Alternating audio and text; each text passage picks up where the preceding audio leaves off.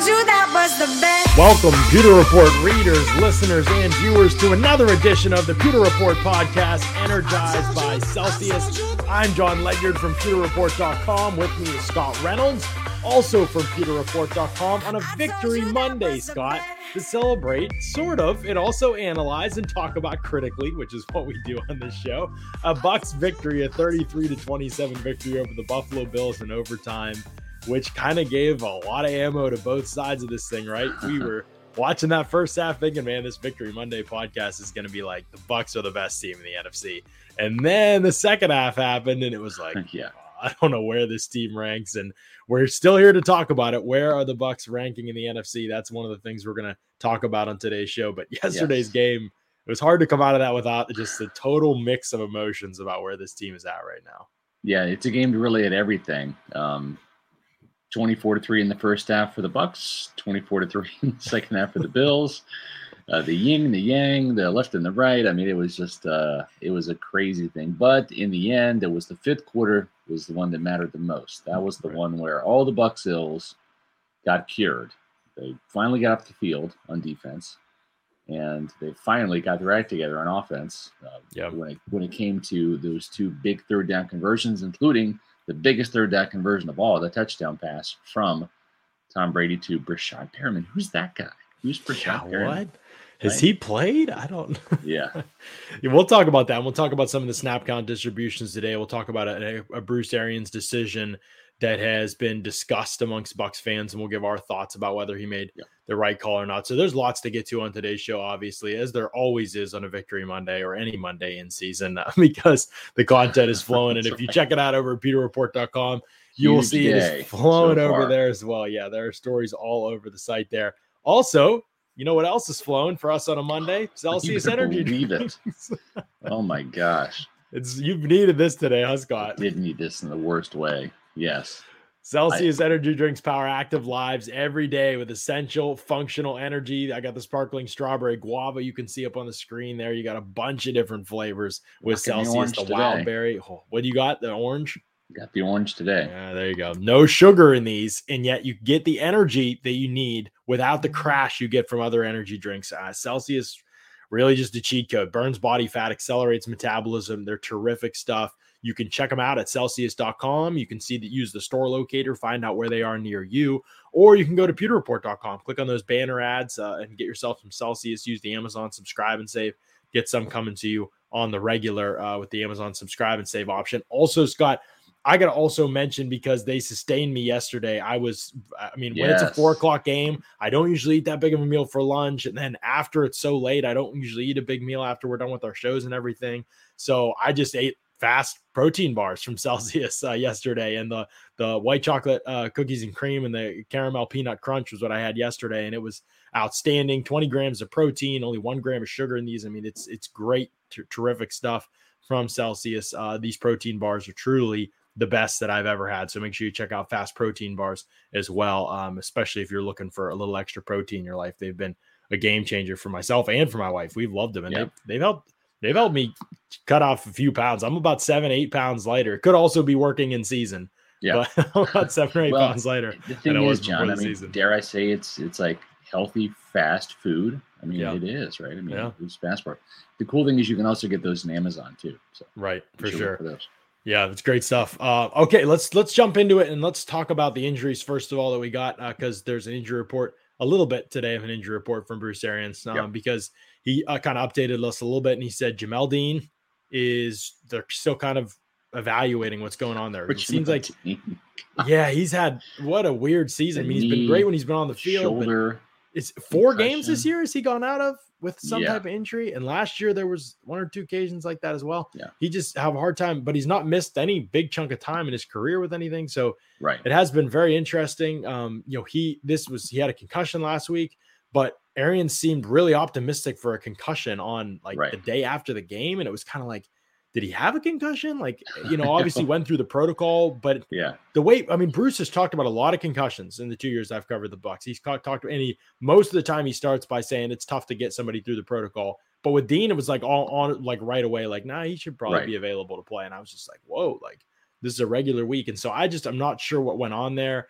but Dean was pretty quickly out of the protocol. And then now there was like fogginess, Aaron said, in this game. He wasn't feeling well. Was it sick or was it concussion? Not really sure, but he is kind of in question, and they're kind of taking him through some processes and protocols right now. And then Giovanni Bernard, Tom Pelissero actually reporting that he's going to miss some time with an MCL sprain. It looked like it, right? Injury, with him kind of walking ever so gingerly off the field and then getting carted off to the locker room. It's never good when you involve the cart.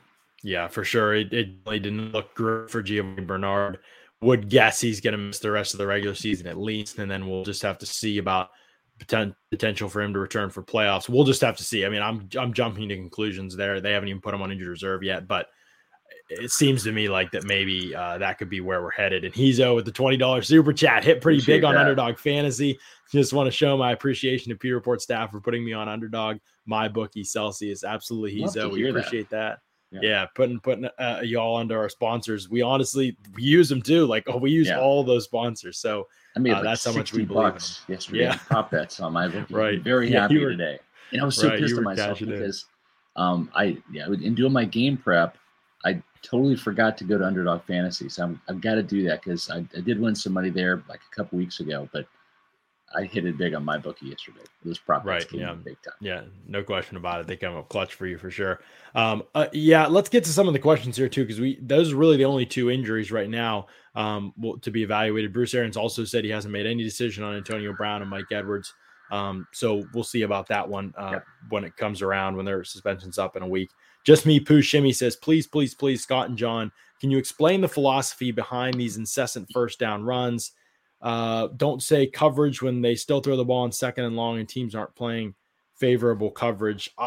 Here's my just general thoughts on it, Scott, and then I'll let you offer your thoughts. I don't think it necessarily that it's the worst thing that they run on any first down ever.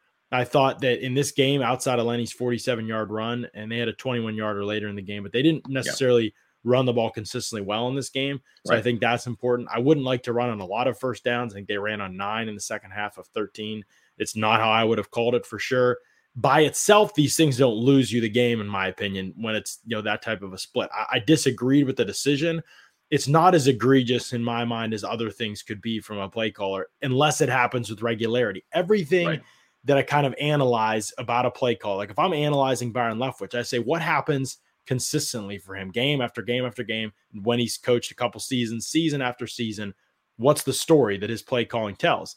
Predominantly, especially as time has gone on with Brady, he has been a pretty pass-heavy first-down play caller. You could say he should be more pass-heavy first-down play caller, but especially in the first half in that game, it was a lot of pass-heavy. They had a huge lead. Remember, 10 minutes left in the game. They had 17-point lead. I understand it a little bit. You've run the football better in recent weeks. The Bills have obviously struggled against the run some. Given the situation, I think that it was like, okay, we should be able to run the football a little bit better here.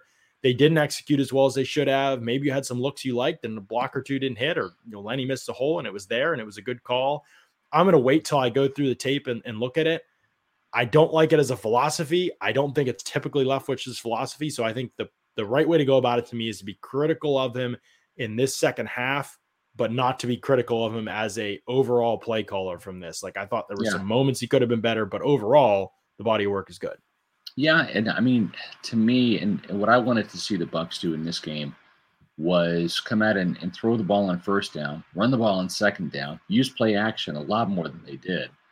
I think that would have kept the Bills off balance, and we saw some of those run blitzes on first down, especially in the second half, and I thought the Bills did a better job against the Bucs run game as the game went on. Mm-hmm. It was kind of the opposite for Tampa Bay. They did not do a good job in slowing down the Bills' rushing attack, especially in the second half when they were averaging 9.1 yards per carry. They finished averaging 9.1 yards per carry. But yeah, I would have liked to have seen a little bit more, I guess, less predictability, right? Mm-hmm. So maybe not more, I'd say less predictable runs in those situations.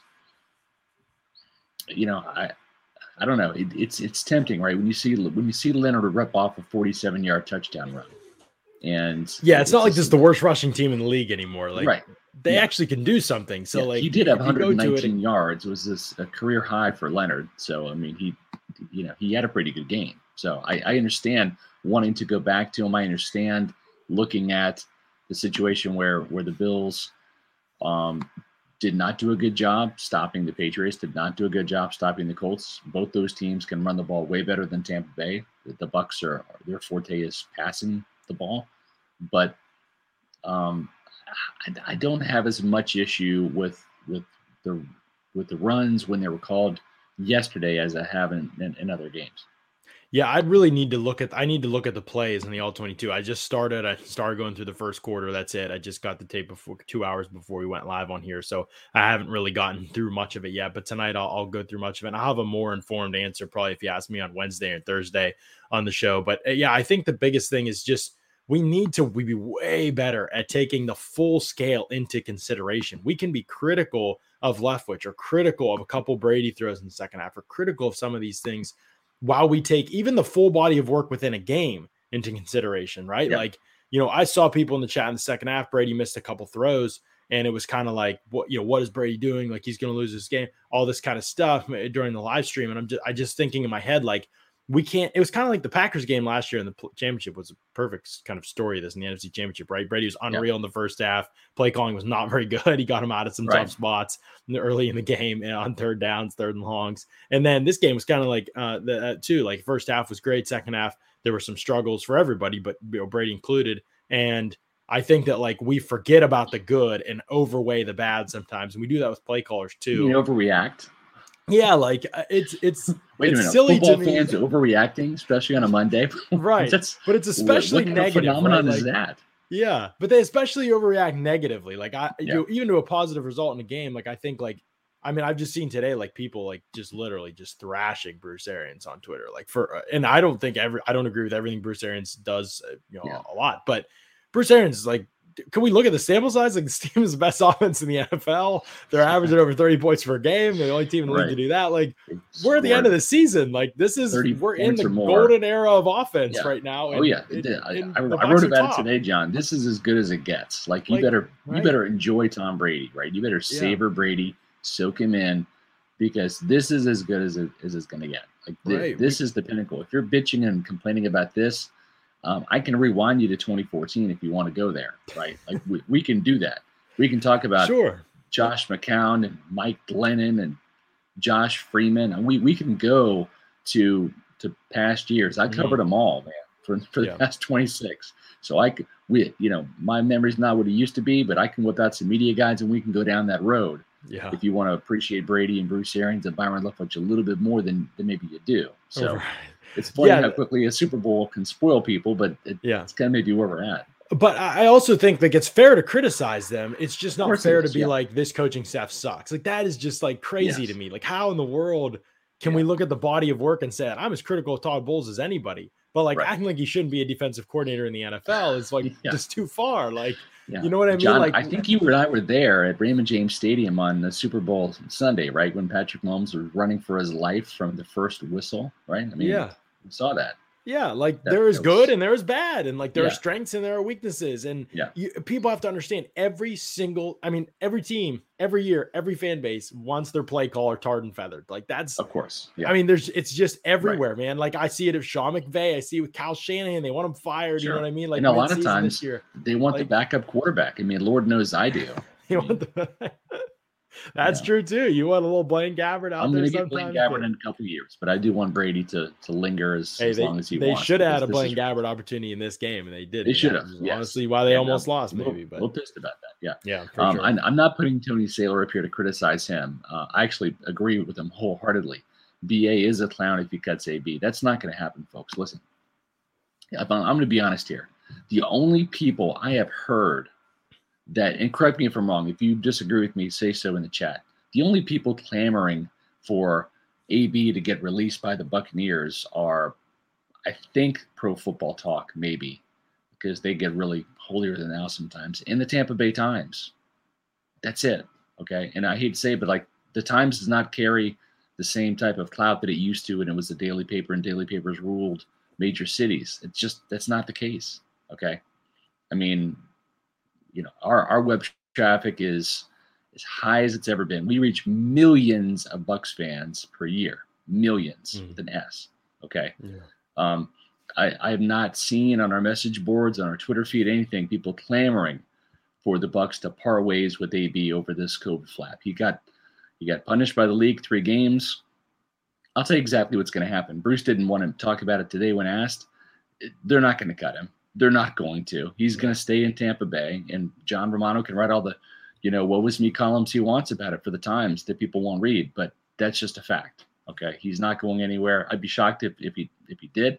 Maybe they have a change of heart if something else comes up, but as of right now, from what I'm hearing inside the building, AB will be playing at Carolina on the 26th. So you can mark that. I agree with you. He's getting healthy, and he's going to be back in red and pewter.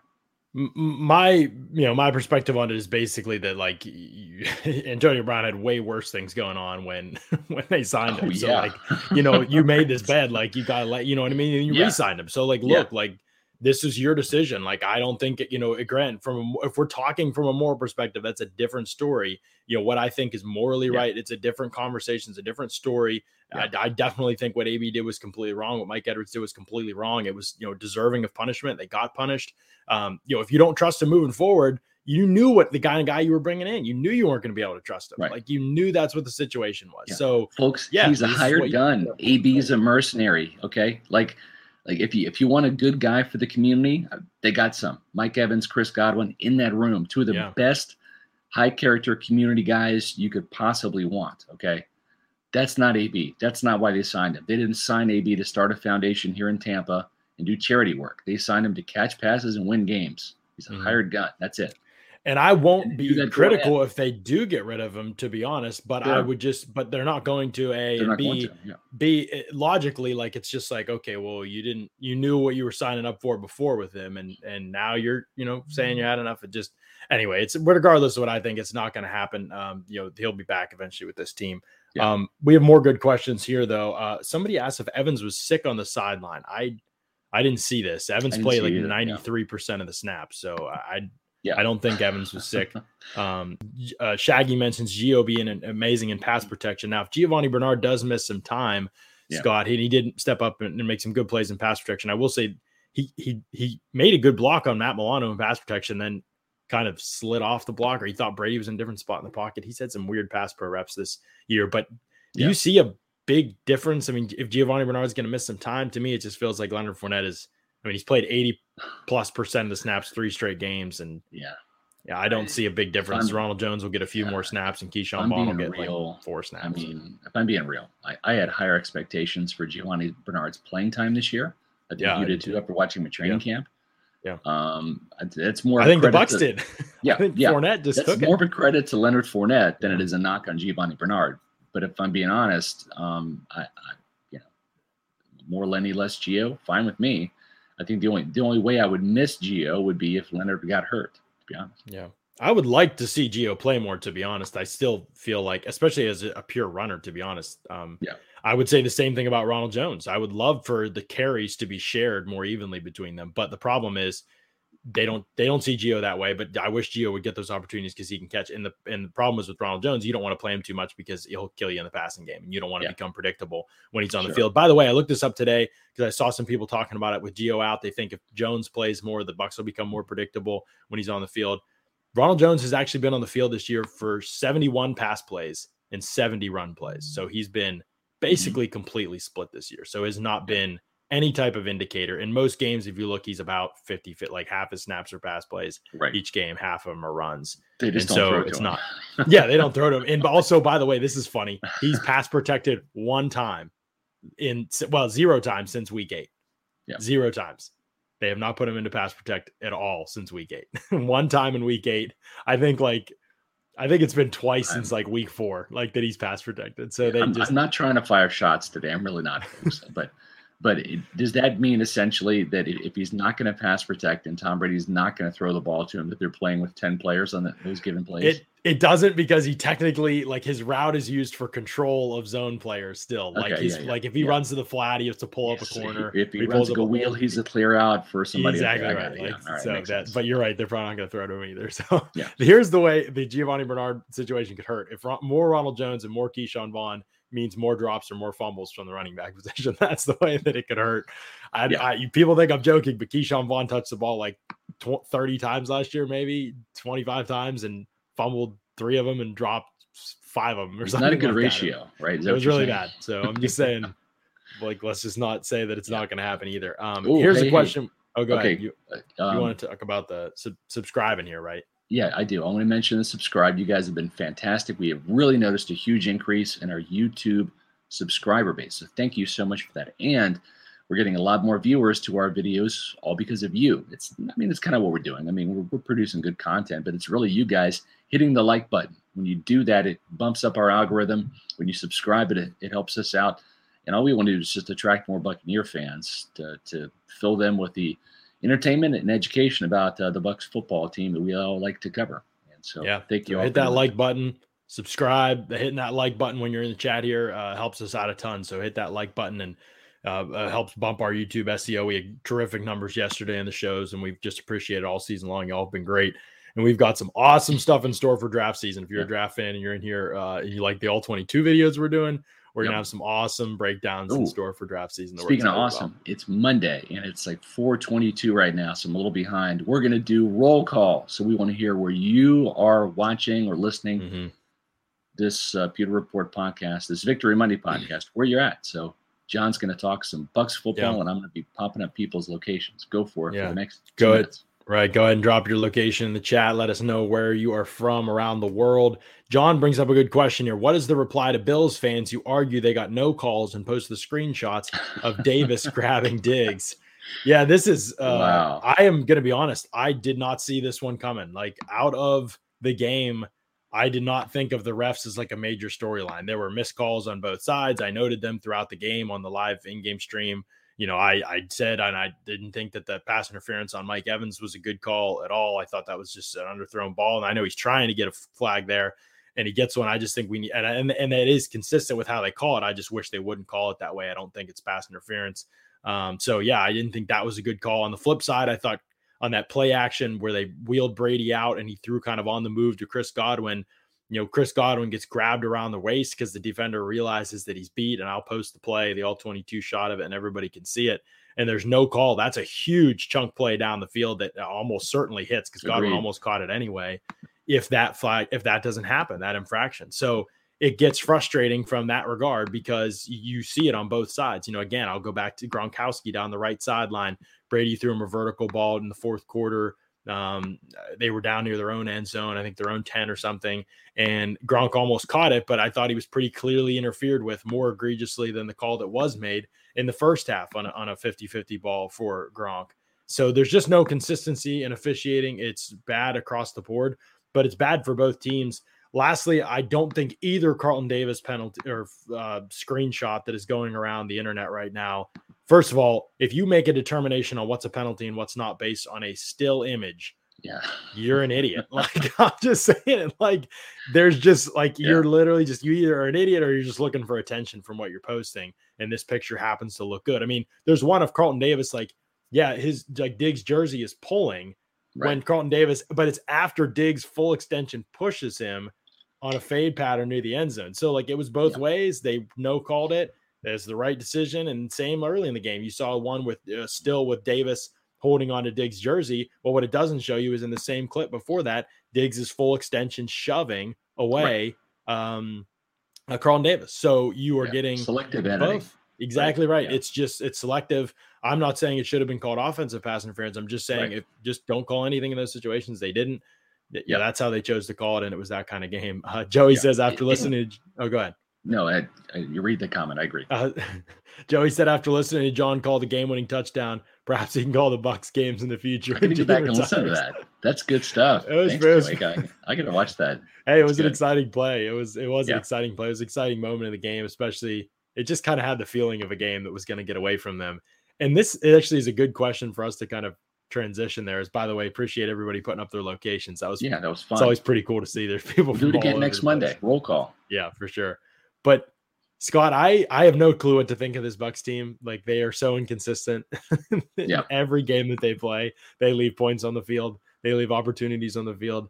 But they are 10-3, and this is a year of flawed teams. I don't know if they're as good as the Packers. We're going to talk about them in the state of the NFC right now. One thing I will say about them is I think that this game has shown me that, like, even when they like go through a slumping couple quarters or missed opportunities, they don't let things unravel on them, and they keep it together, and they find ways to win football games. Aaron said it after the game, like, our guys know how to win. Sometimes that can be thrown around as a cliche, but I definitely think there's something to it.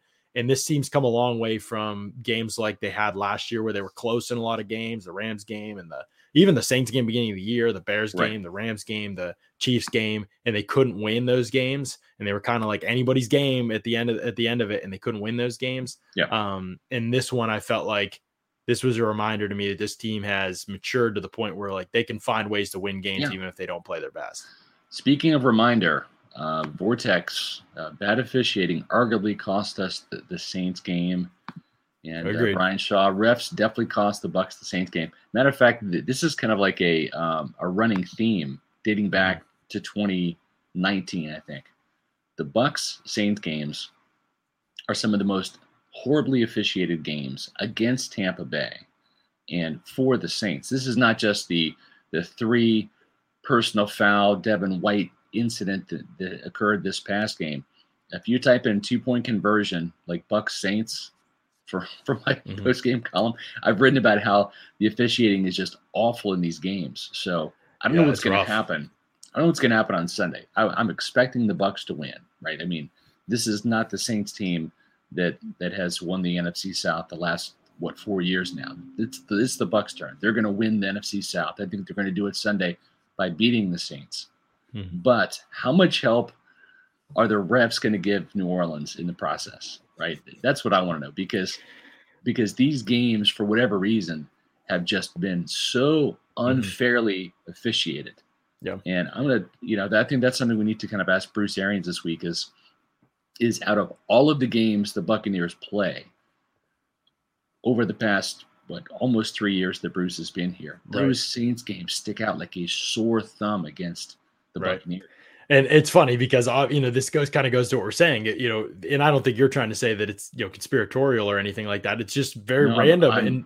Look at the Saints. That out, John. I'm not ruling that out. Look at the Saints in the playoffs, though, against the Rams. I mean, that's the most egregious call of this call of the last decade, and screwed them out of what I believe. Even the most diehard Bucs fan could probably say that the Saints should have won that game against the Rams, and probably would have won the Super Bowl against the Patriots that year. And so, And that officiating is just. Didn't you have the next year in New Orleans the Vikings game where there was the push off? Right? Yeah, the push off. Kyle Rudolph, right? Yeah, Kyle Rudolph. Yeah, that was even less egregious, but still obvious in my opinion. So the Saints have been screwed too. So it just.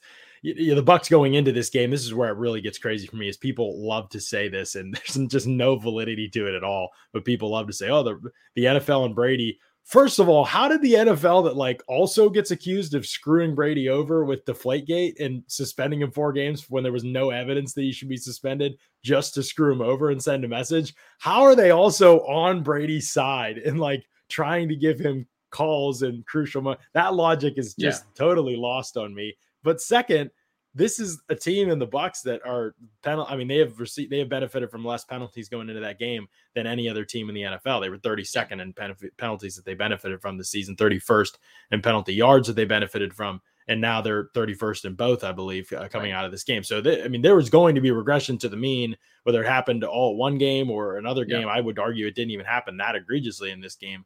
But eventually you're going to get that in the NFL. It wasn't going to keep going that way, as I indicated around midseason a couple times in a couple shows. But there's just no logic to the arguments against the officiating thing with the Bucs. I agree. There is logic to what Dara O'Brien did, which was give us a great super chat. We appreciate that. People hate success. Brady is better than any franchise, and hopefully into another Super Bowl this year. It's always a good sign when other fans don't like you. That's true. And as I wrote about him in my SR's Fab 5, and I don't have the column pulled up, otherwise I'd give you the exact statistics, but Brady's got something like 240 regular season wins. I think it's 274 when you add in the postseason success he's had. And I think the Bucs franchise is 288 total wins as a franchise. Yeah. Okay. Tom Brady has almost won as many games between his little time in Tampa and the 20 years in New England as the entire Bucs franchise have in over 4 decades of football. Yeah, I mean, that's stunning. It's nuts. But a couple good comments. John asks, another good question. Would you say the Packers and Cardinals have better coaching staffs than the Bucs? And this is where it gets tricky because every scheme is different and has different strengths and weaknesses. If I've seen people that I really trust, I think Matt LaFleur is an incredible play caller. Yeah. I've seen people that I really trust criticize the Packers offense at times, for not having enough variance to what they do and not having and falling in love with the same things. And also, I don't know. I think fans about their defensive coordinator right now, Joe Barry. Yeah, I think you'll get depending on the response between LaFleur and Barry on that same coaching staff. Depending on the day with Packers fans and and media analysts too, on a lot of this stuff. I think that there's just mixed feelings. Same with Kingsbury. I mean, this year it's been good so far, but before this, he got tons of criticism. He never moved DeAndre Hopkins around. He kept him in the same spot. They threw a million wide receiver screens every game, and they didn't threaten teams with enough concepts. Everything they had like 4 plays, and they just made them all look different. And they still don't have many plays. And they also, when they lose, that's the criticism. Like, they only had this many plays. They make them look different because they line up in a million different formations. But the Cardinals only have a few handful of concepts that they use. So it's everybody can get exposed for a game or a period of time or a half or something like that. Every play call in the league. I mean, Andy Reid's out here. We're in week 15 and he's trying to find his way, man. The only team he can score on is the Raiders. Like, that's it. And he's one of the greatest of all time. So when I say that this thing is hard to do for consistently year after year, that's where I think you have to look at Arians and give him more respect. I mean, his system has, wherever he's gone, although there are drawbacks to it, and we've talked about it when Brady was coming in, sacks and the turnovers that his system can tend to lend itself to, which Brady is obviously dramatically diminished with his play, which is why I said it might not be the quarterback people think Arians wants, but it's the quarterback he needs when they signed Brady. It was a perfect marriage in my mind in that way. That is the negatives, but the positives are, if you look at Bruce Arians' offenses, wherever he's been, Pittsburgh or Arizona or Indianapolis when he was there, and now Tampa Bay, they've all gotten better. They've all put up points. They've all gotten yards. That's a huge part of it. When you can do that consistently, that's a big deal. Usually that's what teams want when they are hiring an offensive coordinator, right? That's like, what can you do to boost our scoring, right? Because usually when you score more points, you win. I mean, it's not always the case, but it kind of helps. What also helps is Alien Binary with the 100 Swedish kroner super chat. Whoa. So we appreciate that. Yes. Did you look that up? I would not have known what that was. I don't know what the SEK means, John. Shit, man. I still don't know I am what that is, some currency expert? Absolutely not, man. I know a little bit about Buccaneer football, and that's about it, man. That rolled right off your tongue. I was surprised there. I mean, you got to fake it till you make it sometimes. Yeah, but yes, we do appreciate that. And it was so fun seeing all of the Floridians in our roll call today, all of the people around the country, including my hometown, Overland Park, Kansas, Buccaneer Bruce. That was fun to see. Appreciate you always being in there. And also around the world, Canada, Australia, Sweden, Scotland, England. So, and sorry for you. I think Brazil was in there too. There's a lot of people around the globe watching the Pewter Report podcast, and we thank all of you.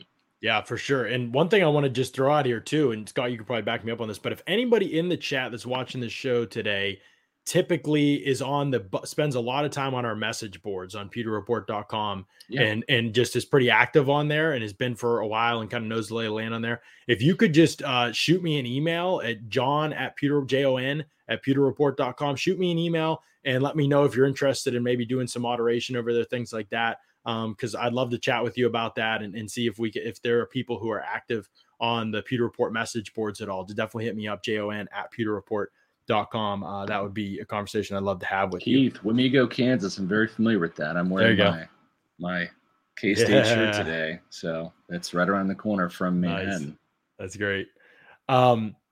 There's a couple of good questions I wanted to get to in the chat, but first, Scott, we gotta take a second to remind people about Spotify Green Room, because this is getting the time of the year where playoffs are around the corner, and it's a great place to go. Honestly, it doesn't even have to be about sports. If you're into music, sports, culture, live, any of it, You can download Spotify Green Room on the App Store, get it on Google Play, follow Pewter Report on there, and you can get notified when we go live on there as well. But lots of other great places where chat rooms that you can jump into. You can take the mic, you can ask questions. I'm a big NBA fan, so sometimes I love when they do the NBA ones in there, and I can go in and I can ask questions or take the mic and give my thoughts as well. So definitely check out Spotify Green Room. You can talk music, sports, and culture live on there. Get it on Google Play or download it on the App Store as well. Scott, there were a couple good questions in here, and one of them related to Leftwich's future. Huzo asked, do we think Leftwich is gone next season? He probably makes a good head coach one day, but for his sake, I hope he doesn't bolt for the Jags after Urban is toast. This is interesting. Like the whole thing with Leftwich is going to be interesting, and with Bowles.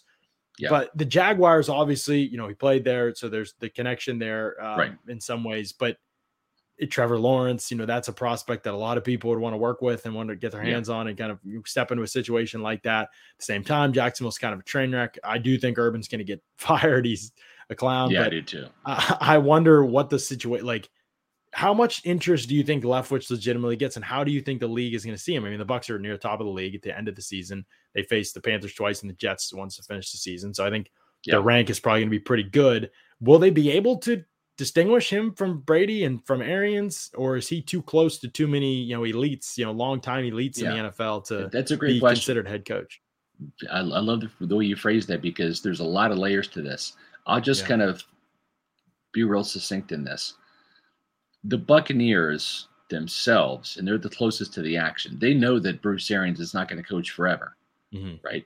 If something were to happen to Bruce today, and let's hope that's not the case. Let's hope Bruce, I'm knocking on wood, retires on his own volition several years from now with several Super Bowls in hand, right? But when that day comes, the person on the staff right now that the Buccaneers would want to assume the head coaching duties and be that heir apparent is Todd Bowles. It's not Byron Leftwich. Yeah. I mean, head coach, it's a lot more responsibility than just whether you're a good coordinator or not. So. Correct. So I'm just saying that's the choice here. Bruce Arians would love to see Byron get a head coaching job, right? He thinks the world of him. And listen, Tom Brady and Bruce Arians are lockstep in giving Byron the praise for the play calling duties, right? This is not 2019 where Byron was getting his feet wet, working with Jameis Winston. This is year 3 now where he is calling the shots, and Bruce is more hands off than ever, and that's by design, folks. I mean, he's letting Byron run the show, and obviously he's very happy, as John points out. I mean, this is a Super Bowl champion team that was top 3 scoring last year and is the number 1 scoring team this year. So what's there not to like? Having said that, and I'm not making a comparison here, other than just pointing out the fact that the guy that's kind of been promoted by the media so heavily, beating everybody over the head with it on Twitter and NFL Network and whatever, is Eric Bieniemy. He has not gotten a head coaching job for a reason. I don't know what that reason is, okay? But given the Chiefs' success, if Eric Bieniemy was all that, and listen, there have been some really bad coaching hires, really bad. Urban Meyer's one of them, okay? You can do a lot worse than Eric Bieniemy, but there's something about Bieniemy in NFL circles that is not getting this guy the interviews, okay? And is there a tie to Leftwich in that, or? I'm just saying Byron Leftwich did not get any play last year whatsoever. Oh yeah, and he deserved it. That was only his second year as a coordinator. Correct. To be fair. It's going to be interesting to see this year how much play Byron Leftwich gets. He's a very likable guy. He's got a very good personality. He's very charismatic. He is not very good with the media in terms of giving us meaningful answers. I'm just being honest. He's as good as he wants to be. He's as good as he wants to be. Yeah. Sometimes you ask the question, and not you, but we ask the question, and the answer that we're given leaves us scratching our heads. It just doesn't. He's intentionally, he doesn't try to shed any light on things. That's for sure. No, he's very different from Arians in that way. Right. So I don't know. It's going to be interesting. I don't think he's gone. I think he's back. I think he's back.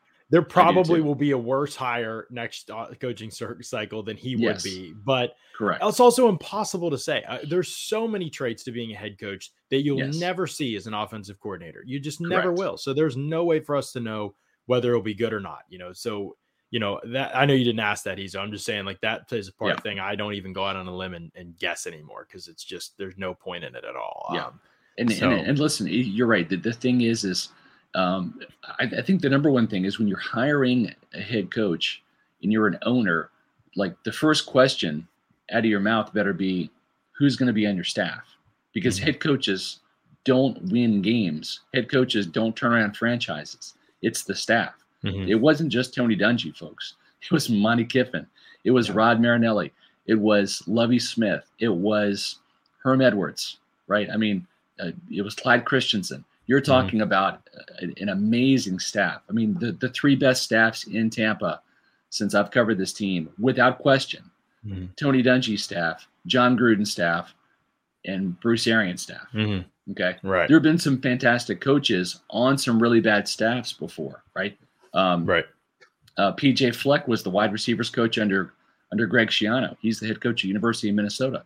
One of the best position coaches I've ever seen in my life. Problem is the Bucs only had one of them. Schiano only had one of those guys. He needed about 10 more on other positions. And it was so deficient. So I think head coaches are only as good as their staffs. Yeah. And I don't know who Leftwich would bring to the table. Right. It would be hard because this whole group's been with Arians for forever. And so Leftwich may want to ride this thing out and see, how go until Arians retires. And then we'll see. I don't know. It's worth asking. It's a good question. It's just very good question. Hard to know the answer right now at this point in time. You know what else is a good question? What should you get people in your life that you love for Christmas gifts? Everybody's asking it right now. And I'm telling you the answer can be found at livinggolflife.com. You can check out especially if you know somebody who loves golf or you love golf and you want to ask for this for a present, you can check out their polos, super comfy. Their hats are unbelievable. They've got a bunch of different new products coming out as well. They've got glasses, koozies, all kinds of stuff. You can check out their products at livinggolflife.com. You can follow them on Instagram at livinggolflife on Instagram. You saw people in the chat. We don't lead you astray with these things. Living Golf Life, they're the real deal. Matt wears them. I wear them. I mean, I'm telling you, we represent because it's really good products. And so great opportunity to check out livinggolflife.com and support another sponsor of pewterreport.com if you or somebody you know are looking for some gifts this Christmas season. Yep. Scott, we got a bunch of good questions in the chat, so it has turned into mostly questions here, but I want to shift gears a little bit and just ask you a question. Yeah, we're at the point in the season and the point in this show, especially where we've got to start looking at the rest of the NFC, right? The playoffs are in hand. The NFC South is whatever happens next week or whenever it happens, as Aaron said. I like that answer by Aaron, by the way. They asked somebody who was like, we're going to clinch eventually. It don't matter, right? The NFC South this year. Right. There's nothing you can do about it. No doubt about it. It's ours. So I just wonder, looking at that and looking at the way that I feel like the Bucs should finish the season, where does this team rank right now in the NFC? Are they the best team in the NFC? I feel like I've watched a lot of the other four best teams in the NFC and kind of have a good idea of where they're all at, and just wondering what you think as we get ready for, I guess we got to finish off. We got Rams, Cardinals tonight, although the Rams are without a lot of people. Yeah, it's interesting. Just in case you're at work or just tuning in, the Rams are going to be without Havenstein, their right tackle, Henderson, their starting running back, Ramsey, their top flight Pro Bowl corner, and Higbee, their tight end. So there's four big-time starters that are out on the COVID list that will not be in tonight's game against the Cardinals. And really, the Rams need this game because the Cardinals have already beat them this year. And so I think that the Cardinals are kind of in cruise control if they win this game in their division. It's really tough, John, because I think in a vacuum, I think individually the Buccaneers are as good as any team in the NFC. Okay, I think the Buccaneers can beat the Packers. They did it twice last year. Even up in Green Bay, I think they can do it. I don't think the Rams are a good matchup. Now, maybe without having Robert Woods, I just think that the Rams have dominated the Buccaneers. The Bucs pass rush has not been able to get home against either Jared Goff or Matthew Stafford. Now, the Stafford we're seeing has kind of regressed to that Lions Stafford. We'll see how he plays tonight. But I don't like the trench battle, the trench matchup between the Rams and the Bucs. I think that's really been the key in the Rams' back-to-back wins in 2020 and 2021. I'm curious about the Cardinals matchup with the Buccaneers for one big reason. If you remember 2019, Kyler Murray's rookie season, the Bucs won a nail-biter against the Cardinals. Here is a much different, younger Cardinals team than the one that's asserted itself. But that game came down to the wire. Jamel Dean got an interception in that game at Raymond James Stadium. Yeah. But John, this team's struggled against running quarterbacks. And I don't mean scrambling quarterbacks. I mean running quarterbacks. Designed quarterback run game. We saw that last night with Josh Allen running for 100 yards and a touchdown. And that was a big deal. We saw that back in Philadelphia, as you mentioned, with Jalen Hurts, especially in the red zone with a couple of touchdowns. We're going to see it this Sunday with Taysom Hill. And I asked Bruce Arians that question today. Josh Allen, it's got Sean Payton and Taysom Hill, I'm sure, salivating a little bit, seeing what they could do and running a certain way. And John, I'll let you talk about that in a second about why that run game is so successful. But when you have Kyler Murray, and he's different. He's not a big 240-pound bulldozer like a Taysom Hill or Josh Allen is. He's more of that Jalen Hurts type, but even quicker and faster. That's what scares me about a potential Cardinals-Bucks matchup. So I think the Bucks, to answer your question, I think they're the best team, but I don't necessarily like them playing in Arizona in a playoff game, maybe the NFC Championship game. I don't like them playing at LA in an NFC Championship game. I like the game here, but I think that the Rams or the Cardinals could be the Bucks' kryptonite. One interesting thing to note is that if the Cardinals beat the Rams tonight, it will move the Cardinals. Right now, the Cardinals have a 97% chance to win the division already. So they already have this thing pretty comfortable. That will basically lock them in, I think, for the NFC West. I mean, it would be impossible for them to lose the division, I think, if they win tonight. So one thing that will mean is that the Cardinals will likely get the 1 seed, or will be in the conversation for the 1 seed at least. They'll have a pretty good advantage for it. But one thing that it'll mean, Scott, is that it will be unlikely for the Bucks to play the Rams in the first round unless the Bucks fall to the 4 seed, which would probably require some collapsing, because even if they have the same record as the Cowboys and have one more loss, they have the tiebreaker. So they would basically have to lose 2 more games the rest of the way, which would be disastrous, obviously. But that would be in a 4 seed. The Rams seem destined to be the 5 seed right now, although with some of their injuries, the 49ers, I guess, could conceivably catch them. But most likely, it looks like the Rams are going to be the 5 seed, and the Bucks aren't going to be the 4 seed. They might be 3, 2, or 1. So they probably avoid the Rams in the first round. And the Rams could get the Packers in the first round, or could get Dallas in the first round, or something like that, which would be ideal for the Bucks. So whether they finish 1 or 3, if they can finish somewhere in that range, that might be good for them. And then, if you're 3, you're playing what wait, am I thinking of this right? 4 and am I thinking of this right for the playoffs? 2 plays 7, right? Yeah, 2 plays 7. Yes, 2 plays 3 7. plays 6. So Correct. 6 would be San Francisco right now. So Tampa Bay could be headed right now they're 3, right? And I believe in the NFC, is that correct? They're behind the Packers still. So if they're 3, then right now they're slated to play San Francisco. I'm just going to be honest. San Francisco is not nearly as talented as the Bucks, but because they're so unique, I hate the matchup. I hate it. I'm not saying San Francisco's going to win. I just hate the matchup. Cal Shanahan is just a terrific play caller and designer, and you can't prep for them by watching a lot of other teams. You can prep for some of the things they do on offense, but they have some unique pieces, and they thrive in the short passing game. They thrive at creating yards after catch. They thrive in the kind of opportunities that Todd Bowles' defense gives you. They don't hold onto the ball that long, all those things. So I hate that matchup. I hope that San Francisco falls off, or they end up, or the Bucks end up, as a 2 seed and playing the Vikings or somebody like that. In that. So you look at some of those things, but overall, I mean, you're gonna have to beat a great team. Obviously, Dallas is really good as well, but Dak is struggling lately. So I'd feel better about that matchup maybe than some other ones. But the Packers, I think, are the best team in the NFC right now. I think they've played well enough to deserve being dubbed that.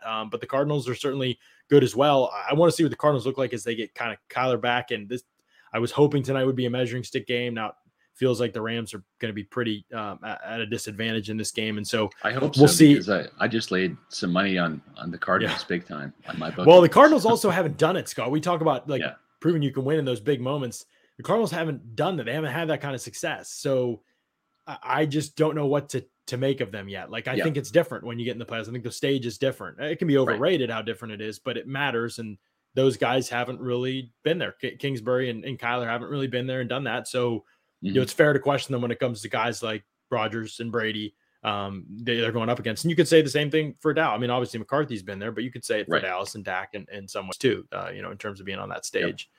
So there are some questions there that there aren't with the other guys, and with guys like Brady and Rodgers, which is why I think we could be headed for a Bucs Packers repeat in the NFC Championship game. If I had to bet today, I would say that. Yeah, I'd say that's where we're headed probably. Yeah, and I think from a matchup standpoint, and I'm with you, John. It's crazy, right? To say I'm with you. I don't disagree that I think you can make a strong case that the Packers or the Buccaneers, either one of those, are the best team in the NFC right now. I like the Bucs matchup against the Packers better than I do the Cardinals, and we'll see how they look tonight, and even better than the Rams, just because I think that the Buccaneers pass rush can affect Aaron Rodgers, because I've seen it happen twice. I have not seen the Buccaneers affect either Jared Goff or Matthew Stafford in that soft zone coverage that Todd Bowles likes to play. Sean McVay eats that up, right? Yeah, they move the ball, they put up points, they welcome that. So that's those NFC West teams, and even like you said, the 49ers, they scare me more than Dallas does. They scare me more than the Packers do.